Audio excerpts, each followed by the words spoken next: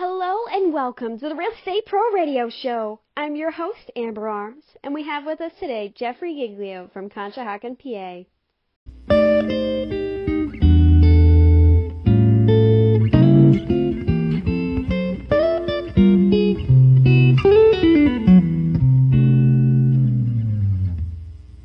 Hey, Jeff. Welcome to the show. How you doing today?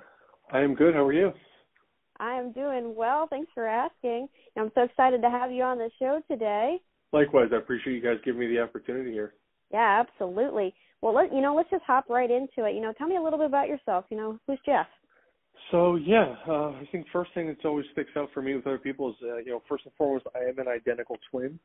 I work with my twin brother, Mike, 35 years old, grew up in Bethlehem, Pennsylvania. Always stayed local to the area until I had met my wife, moved down to the Conshohocken area, where I currently reside. That's amazing. It's funny you mentioned that. I'm actually also an identical twin. I have my twin sister, Crystal, here, and we work together too, actually, in most of the insurance stuff we do. So okay. I think it's funny. Are you older or younger? I'm technically younger by 2 minutes. I got Mike by 10 minutes. So there you go. You got that one for life. That's for sure. Exactly right. Oh, that's amazing. So then how did you and Mike get involved into mortgage? Actually, really kind of fell backwards into it. We had graduated from East Stroudsburg with sports management degrees. Sports was kind of always our main hobby or our main passion in life, if you will. And then we had graduated college. Our mother was fortunate, we were fortunate enough, to have our mother allow us to live at home rent-free. We saved our money for a year, knew we wanted to buy, not rent. So she allowed us to kind of execute that game plan. And, going through the home purchasing process, we had went into the office of the lender we were referred to, sat down with him. He just took a liking to Mike and I and had posed the question if we had ever given any thought into getting into mortgage business. At that point, we barely even knew what a mortgage was, honestly, at that point in time. But kind of going through the process with him, seeing a couple, he was kind enough to reveal a couple of his pay stubs. So getting to see the earning potential and what went into the industry, Mike and I both thought it's something that we could, really sink our teeth into. That's amazing. So you really kind of stumbled into it as, something you needed for, getting a house yourself and just kind of hopped into the industry from there then, I guess. That's correct. Yeah, exactly right. Yeah. So how do you get started? Is it something where you have to get licensed or did you have to do training or how do you get started in something like that? So you do have to get licensed. So when we had first started, the name of the bank was Quaint Oak Bank. They're a small shop in Allentown. I believe they have other branches. I'm not entirely sure at this point. But long story short, they are federally chartered. So if you do work for a federally chartered bank, you are not required to be individually licensed if you work for that bank. But if you're going to go out and work for an independent mortgage company like what we do now, Cross Country Mortgage, they are not federally chartered, so you are required to be individually licensed. So you have to go through 20 hours of online pre-education, prerequisite type stuff, pass your online test, as far as that initial exam is concerned. And then from there you schedule time at a testing facility where you go and you sit down. It's about 3 hours. Very difficult test to pass, I have to add. We've had some other peers who have gotten in the industry have struggled to pass it. Mike and I both failed it our first time. But more times than not, long answer here, you do have to be licensed in order to get into this job. That makes total sense. And it seems like that's very common across, real estate in general. Most of the, career paths that are involved with it have some form of licensing, I've found. It's just interesting how it changes from one section to the other. So it's really interesting to see how they compare to each other. So why was the reason that you actually decided to become a mortgage broker then? What was your actual reason that you guys got into it? Was it just that you thought that it was something that you guys could do for the pay, or what was the actual reason? So, I think that, the driving factor behind it, Mike and I always wanted to do something together. We have been pretty determined in that since we were little boys. And then having graduated, I went to work at Verizon Wireless. Mike went to work at Enterprise Rent-A-Car. And feel like, we needed to pay bills and provide for ourselves, although we were living at home, but still wanted to save and, build a life for ourselves. So with that, we got good paying jobs there. But ultimately, when we sat down with Sam, who got us into this, it was the thought behind this is something Mike and I can do together. When explaining the job, granted, there's a lot of detail and knowledge and training that goes into this, understanding guidelines, knowing how to structure loans. But the main key and the most difficult part of this job is getting the phone to ring. And for that, you have to be personable. You have to go to networking events. You're going to happy hours, mixers, business net like BNI groups where, morning clubs, you're sitting down having breakfast, getting up, giving your elevator speech. And that's something he and I have always been good at, just a likability, if you will. We've always been blessed, again, with being twins, as you guys know, right? We'll go out to these events, and we found ourselves more time than not even necessarily having to be the ones to initiate conversation. People would approach us and ask us, are you guys twins? So that would then just lead to the flow from there, and it was kind of always something that allowed us to stand out, which, again, we thought if we're going to get into sales background, what's your differentiator? And for us, it was being twins, because that was something that made us unique and different from another loan officer. So combining the aspect of that with, yes, another core piece of this for us was the earning potential. Because Mike and I have always had a certain income set for ourselves, and to be able to do that in this was important to us. Well, I think that's awesome. I mean, just the fact that you're able to find something that you can do together, as you said, I know exactly what it's like, and, there's nobody that you trust more than your twin. I mean, it's hard to find anybody that's going to be on the same exact wavelength all the time. I guess some people joke on how it's like telepathy, right? But it's not even that. It's just so much that you guys are on the same page most of the time. Think the same way, feel the same way. It just makes for a very good team, I think. Because you've experienced life through essentially obviously not the same set of eyes, but through the same set. Whoever was babysitting, whatever class you were in, so on and so forth, it was a matter of kind of going through life side by side. Yeah, absolutely. A lot of the same experiences kind of mold you very similar, and it's definitely an interesting experience, and I definitely get the questions too. A lot of people want to know what it's like, and sometimes it's hard to explain to people, how it is on the inside versus the outside. And I think it's super fascinating to find other twins out there and see if their experience is similar. Same. It's something we also, we enjoy that as well, running into random people out sometimes. And it is interesting to kind of see a dynamic where I feel that any twins we've run through, they're either super, super close or they're rather distant. They've just kind of wanted their own life and kind of almost resented being a twin.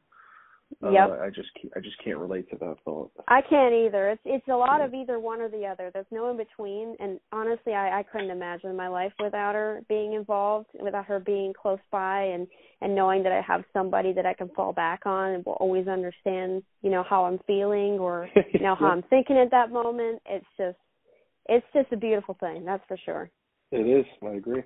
Well, so you've been in mortgage for a while, I'm sure. What would you think that we're looking at with the market going into 2023? We've had a lot of changes over the past couple months. Yep. So, and that's a great question. This is our year 11 for us in the business. We've never really dealt with this market. Mike and I got in 2012, so it's really kind of right when we were coming out of the subprime mortgage crisis. And it's kind of been nothing but uphill as far as our career has been concerned from that standpoint. Inventory has always been rather flush, rates relatively low. We've had high rates before when we got in. I think it was 2018. We were up at around 5%, 5.5%. That was kind of the highest we'd ever seen it. So we are in somewhat uncharted territory as far as we're concerned, with our careers being around 7%. But, there's just a lot of factors that are relatively, what's going on in Russia and Ukraine has a lot to do with rates, although people don't necessarily factor that in. That's something that nobody saw coming, right? Has been a big part of supply chain, agriculture, and all that stuff plays in a role in mortgage-backed securities as well, to some degree, right? I'm not saying there's an exact correlation, but it's all factored in. It also just kind of leads to like a macroeconomic outlook that's a little more unsettling, so that never helps. The other reality is COVID, right? And all the, unprecedented things that came with that, the lockdown, all the stimulus, all the liquidity that was just kind of handed out into the market today, which is why we're dealing with the inflationary problems we're dealing with. And I think it's difficult to assess where we're going to be because I don't know that anyone necessarily has a firm grip on how much was handed out and where that money is now and when this kind of inflationary period will stop. You handed out an unprecedented amount of money over the last 2 years. And they from what I see and what I hear and I watch, it just feels like they're kind of throwing darts at a board to see, all right, well, let's try this to get a reaction, and then let's try that. But they don't necessarily have an exact game plan in place. Because Mike and I spent a lot of time watching CNBC, and the general gist I get from that is the amount of people that disagree with what the Fed is doing, but the Fed is then so assuring in their stance and that they have this somewhat under control. But when you hear Wall Street and the Fed going back and forth like that, it just makes me feel like no one necessarily knows what they're doing, and they're just kind of figuring it out on the fly.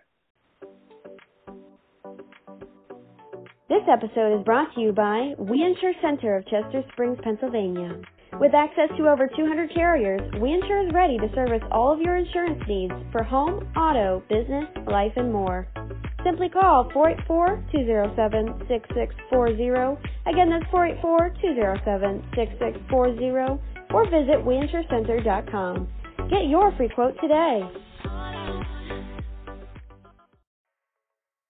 Yeah, and I mean, I think that's understandable to a certain degree, too, just because, as you said, we're going through two very large, very impactful experiences back to back here. I mean, the last time we had a pandemic of this scale was like the early 1900s, I think it was.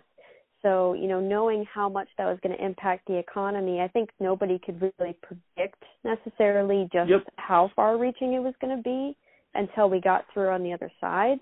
And, yeah, I think it's going to take a while for us to really recover from just how much stimulation that we kind of just shot into the economy over the past 2 years. That doesn't go away overnight. Exactly. So it takes time, that's for sure.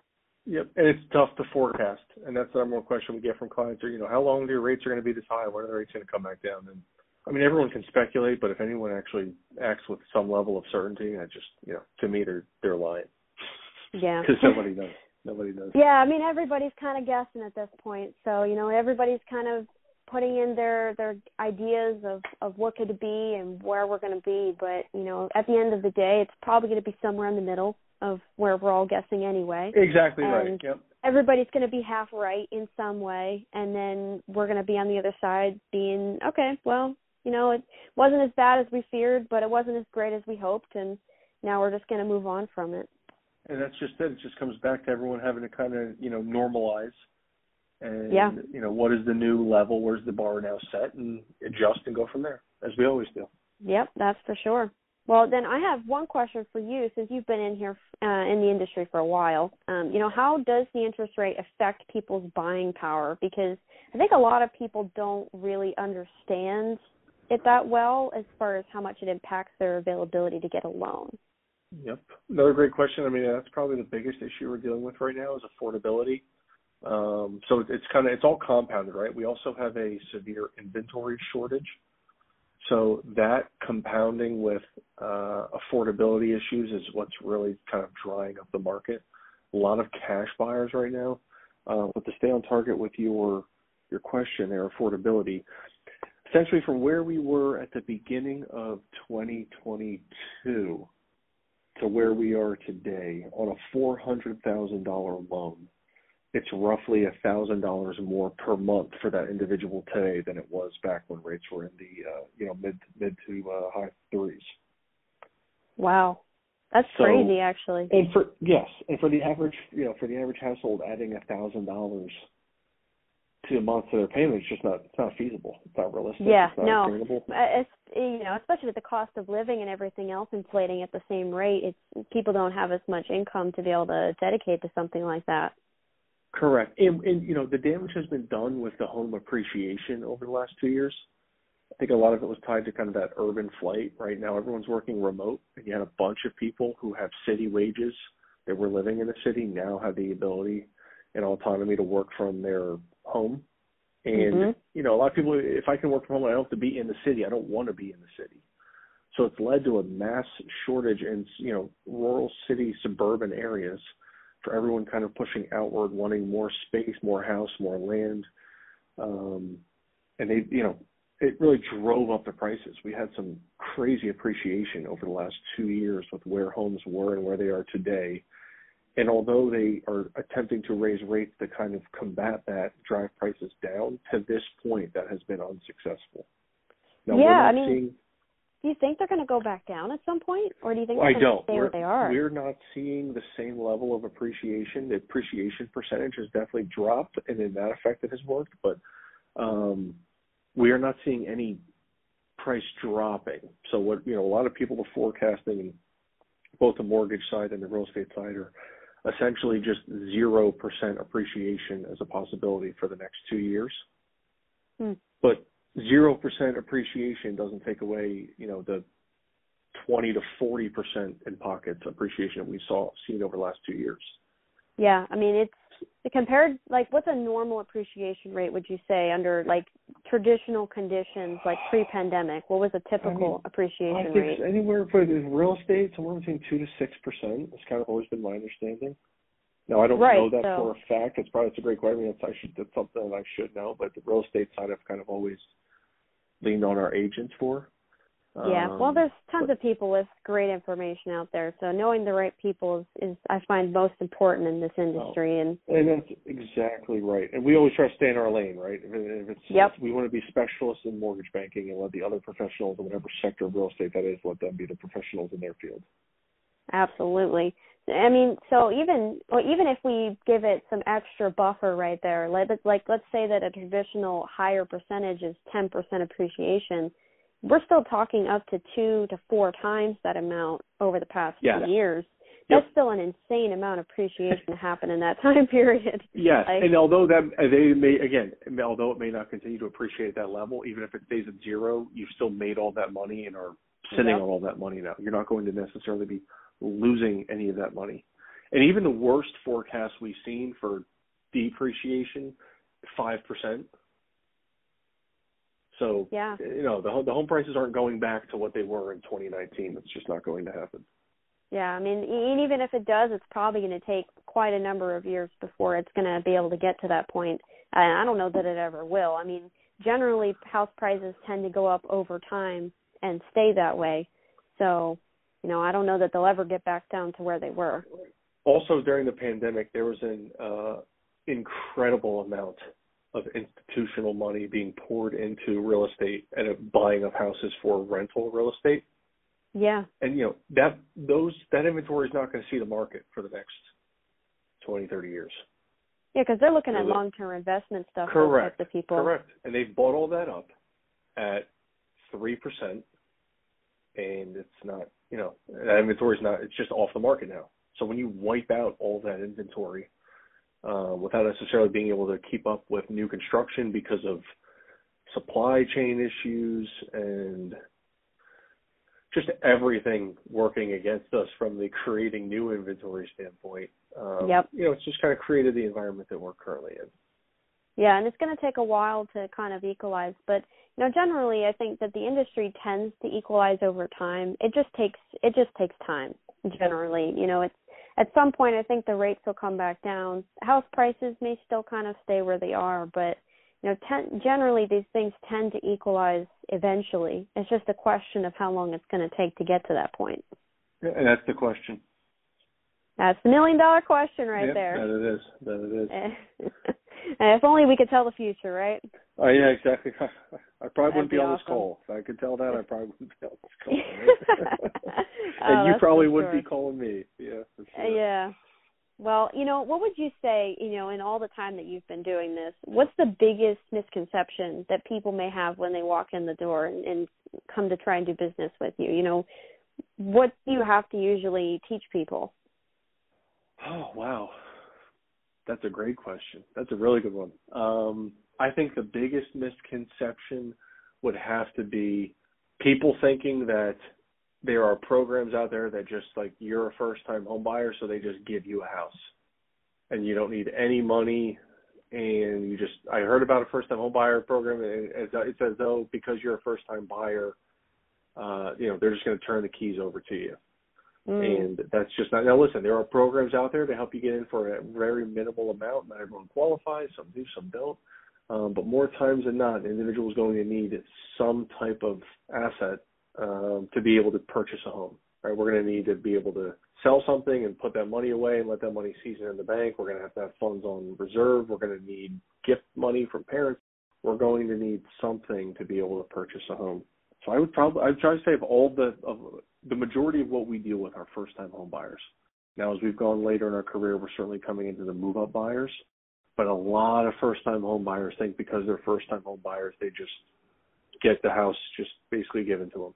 So basically just misunderstanding how the program works. And some of that could be just bad advice from family and friends that don't 100% understand it themselves. I think that really kind of highlights how important it is to have someone like yourself involved in the process so that they're not trying to essentially set themselves up with a program that they don't even qualify for or that isn't a good fit for them. We've always taken pride in educating clients. That's the number one thing we have always tried to stick to is if you're going to come and talk to us, we're going to do our best to educate you on the process, make you fully aware of all of your options and how they work. But yeah, I think a lot of it outside of even family is just kind of like if you go on the internet, like everyone's talking, there's plenty of people about, the Grant Cardones that you just, it's easy. Acquiring real estate's easy. You don't even need money. And there's just kind of developed that misconception of, yes, there are creative finances out there, but that is not for the person who is making ends meet and doesn't have any money to their name. That's just not for that type of individual. Yeah, well, I can definitely say with the invention of the internet and all that it's come with it, it's definitely brought a lot of positives, but, there's definitely a lot of times where information can be left without enough context, where, somebody may misrepresent it, and then you have people coming into the process with the wrong expectations. Even just on the real estate side of things, all of these like real estate TV shows that they have going on, like House Hunters and flipping shows and investing, it just kind of gives people the wrong idea, I think, of how the industry works, and just it really kind of highlights the pros and doesn't really talk about anything else as far as, the minimums that you need to be able to get involved with something like that. Well said. Yeah, well, I think that it's good that they have somebody like you that they can reach out to, because I can say for sure that, most people probably don't know a lot about mortgaging, but, it's a very complicated industry to begin with.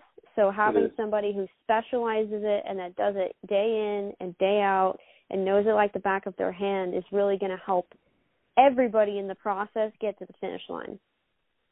I agree. Well, listen, Jeff, it's been wonderful having you on today. If somebody wanted to reach out to you and maybe, try to get something in this crazy market, what's the best way for them to contact you? Yep. So first and foremost, thank you so much for having me on. This has been great. I really appreciate you, reaching out and kind of allowing me to have this opportunity here. And I would say that the absolute best means for anyone to get a hold of me is my direct cell number. And we can access that. You can go to thegigliogroup.com, access our phone number from there. You can look us up on Facebook. We are as the Giglio Group on Facebook. I'd say those are the two number one means. Or if you just Google the Giglio Group, our contact information will populate from there as well. Wonderful, wonderful. Well, I really appreciate you having you on, and I'm always happy to meet other twins, so that was a wonderful highlight of my day. Likewise. So I really appreciate you coming on today. You got it. Thank you so much. Thank you. Have a good one. You too.